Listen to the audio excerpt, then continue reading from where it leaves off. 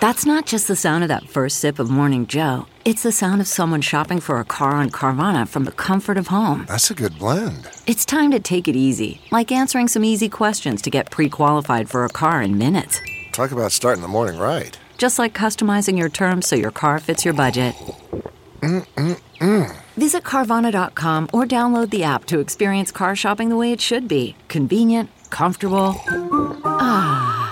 Good morning, I'm Randy Naughton, and here's a look at your news headlines. The CDC says fully vaccinated people can go without a mask in most indoor and outdoor settings. They still need to wear a mask on mass transit and planes, in airports, hospitals, and doctors' offices. St. Louis County and St. Louis City will announce their joint guidelines at a press conference at 11:30 this morning. Congress has reintroduced a bill to raise police salaries and hire more officers. Illinois Congressman Rodney Davis is one of the sponsors. The bill authorizes $15 billion for state and local law enforcement. That money will come from the Department of Justice. Sponsors named the bill for retired police chief and captain David Dorn. The pandemic could be triggering a rise in tick-borne disease in the Midwest. Mizzou researchers published a study late last month. They looked at the number of ticks and tick-borne illnesses between March 2014 and February 2017. They found more people were getting sick after tick bites. Ticks are more active in the warmer months.